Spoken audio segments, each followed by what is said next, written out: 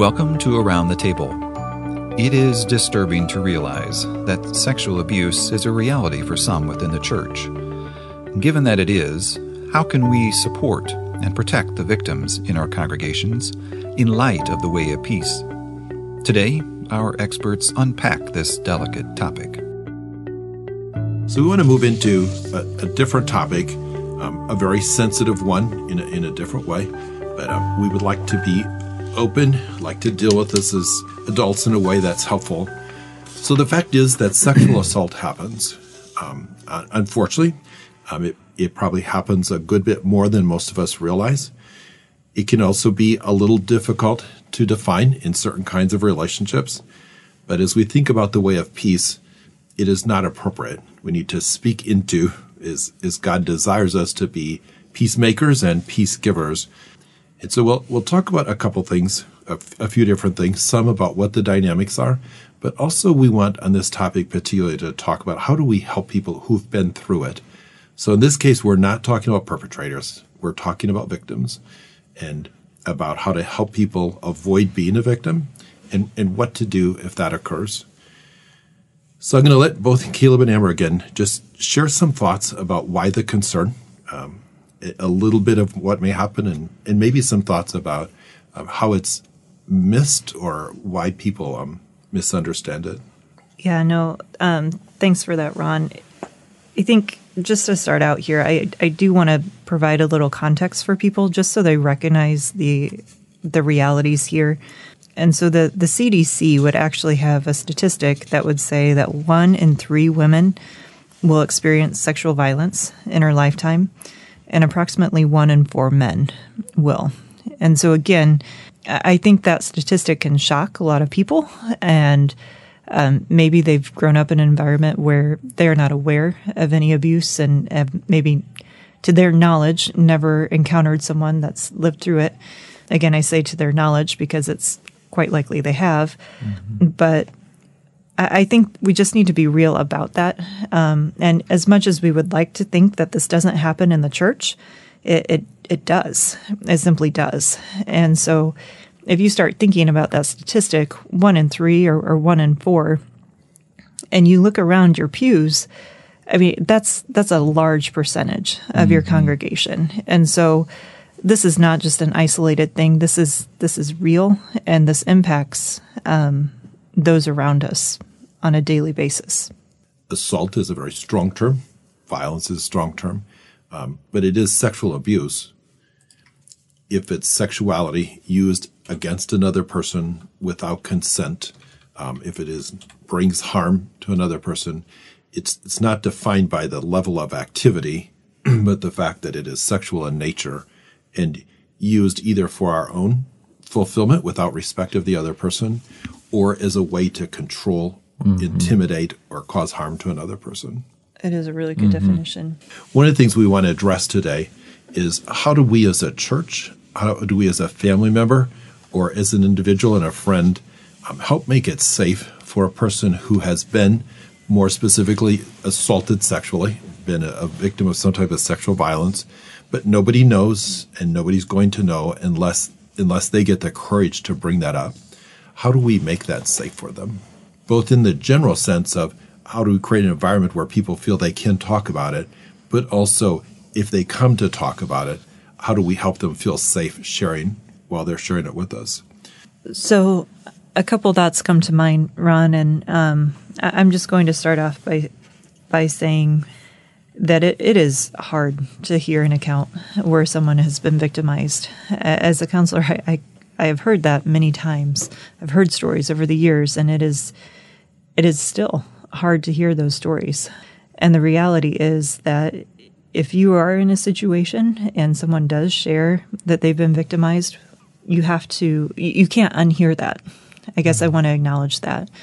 And so it is hard, but as much as you can, you have to just be able to listen, and you have to be able to sit with that pain.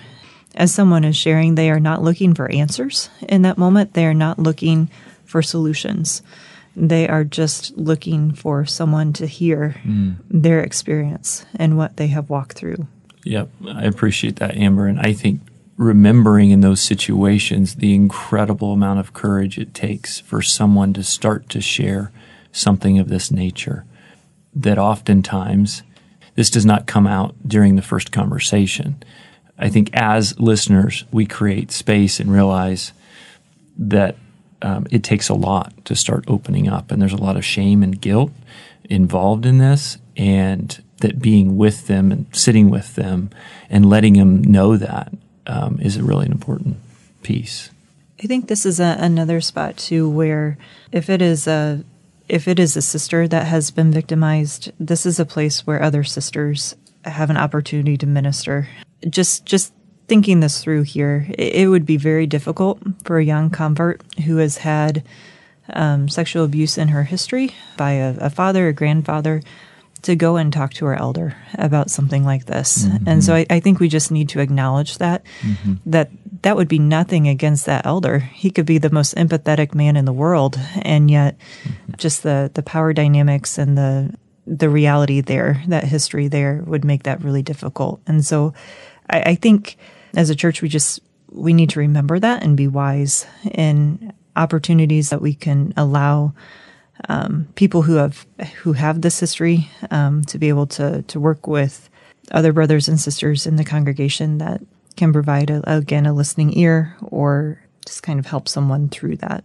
I appreciate that, Amber. I think the elder body as a whole has talked more about it, and we would certainly encourage it from this perspective, about having people available to listen who are perhaps outside the authority structure of the church, female as opposed to male, and making sure that whether directly or indirectly, the church is aware that that's appropriate. That is not stepping outside of the structure of the church. It is part of the structure of the church, that there be people who can hear those things and let them talk through them. Mm-hmm.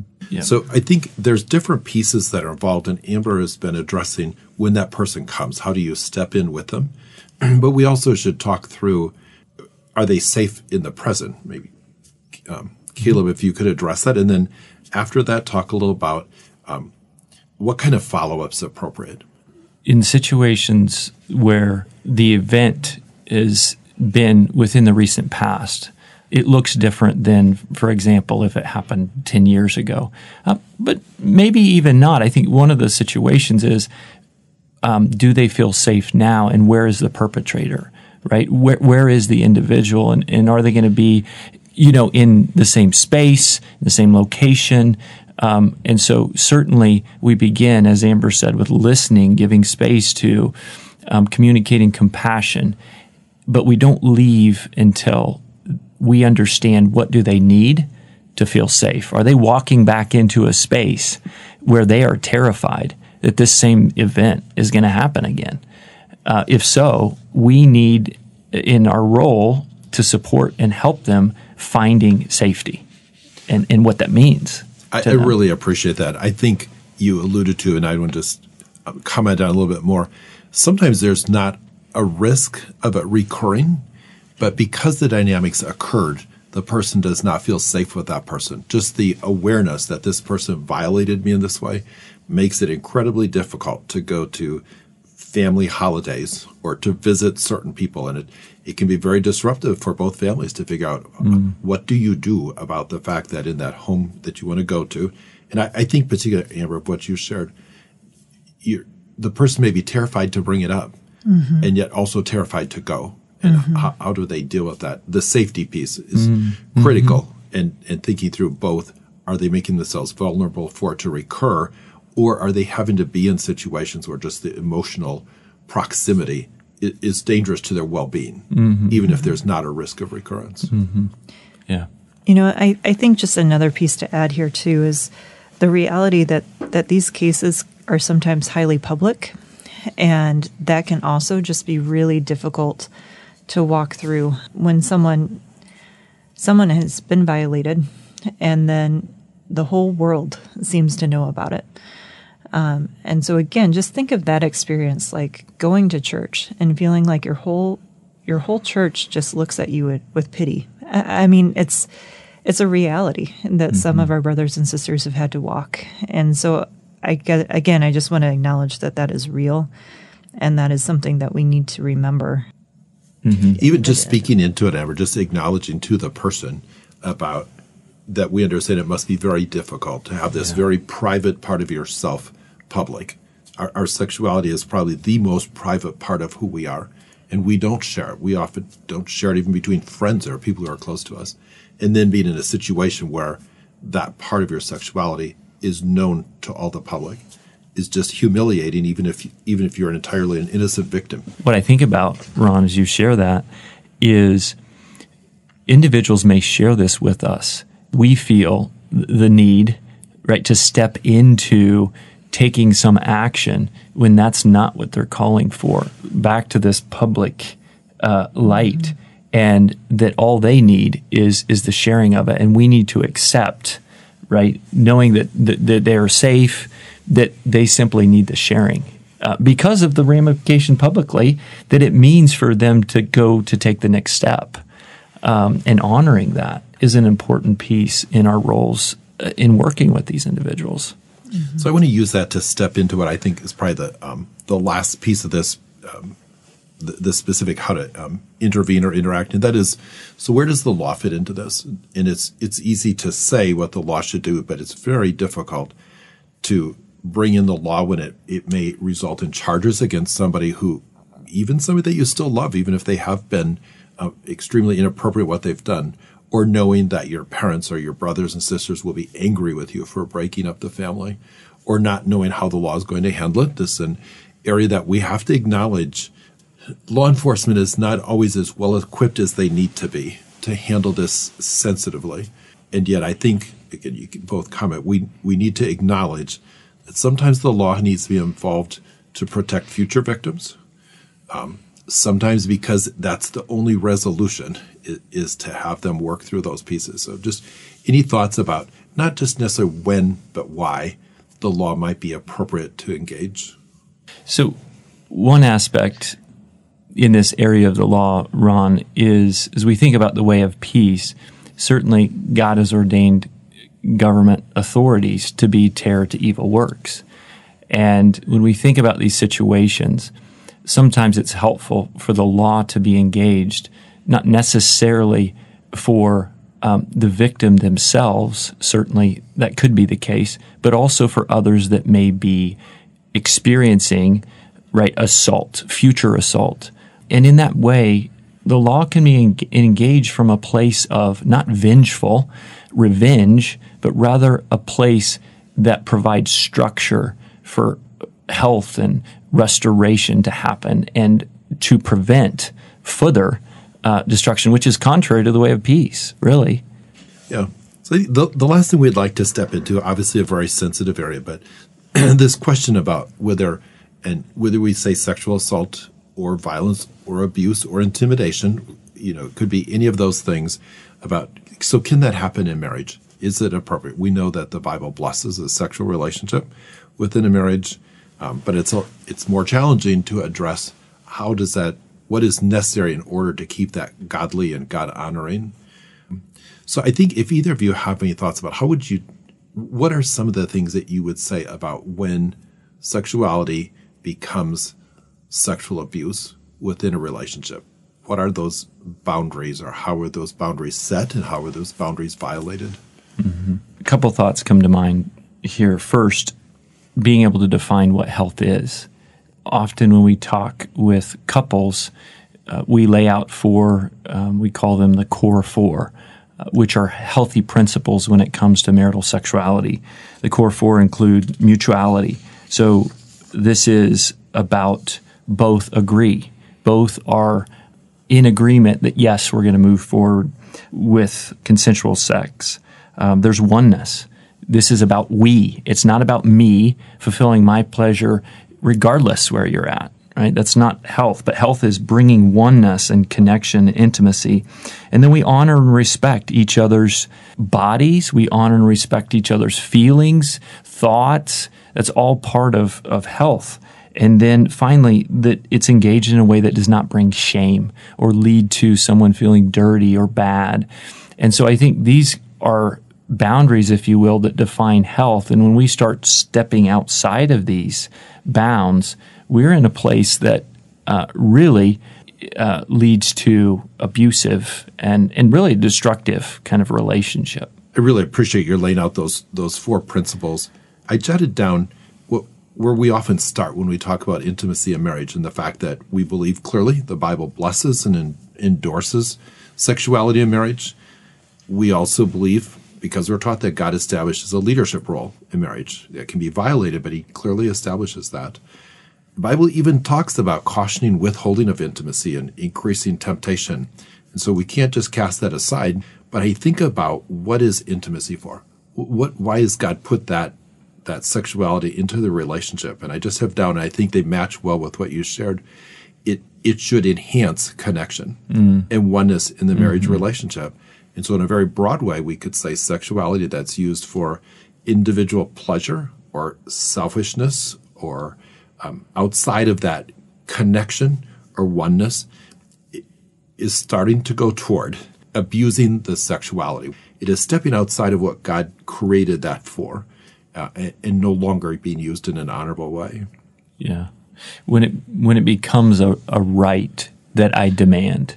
That's a great point. And rather than this is, a need, a healthy need to be able to talk through and share and one with another. Because in Corinthians, it speaks of my body not being my own. And so both of those aspects are true of, yes, we are not to deprive. And whenever I'm seeking it for my own selfish desires, without thought of the other, we're getting into an unhealthy place. No, I very much appreciate that. We know that it's very sensitive within marriage, and we know there's differences of needs, differences of understanding. Probably all of us would have to acknowledge within marriage there's times when that may be violated, but we need to recognize that it's not right and come back and correct that. There's really obligation for both partners to be highly sensitive to their spouse's needs. The Bible calls us to do that. The need both to engage in intimacy, but also the need not to. But not to be selfish, but to be we're called to not think on our own things, but think on the things of the other. A healthy sexual relationship in a marriage is highly attuned to each other's needs, not just to our own. Mm-hmm. So we appreciate being able to speak into these difficult things. We know that there's not answers to all of them, but we think about why is it we're discussing them, whether it's abuse in families with children or elderly, or dealing with sexual assault, particularly the difficulty in a relationship defining that.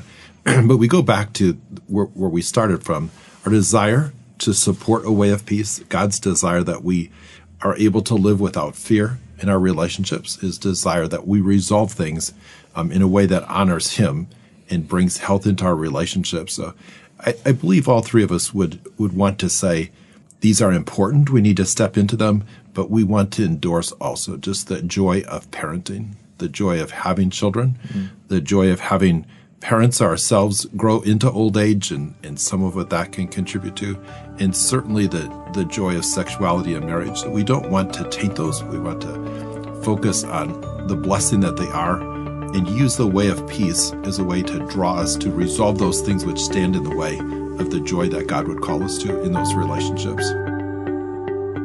Thanks for listening. We appreciate your interest and also welcome your comments. To share your feedback or episode ideas, go to the Settings menu in AC Central, select User Feedback, and when the web page opens, click the Feedback on Around the Table link. Around the Table is a production of Onward Media, a communications ministry of the Apostolic Christian Church.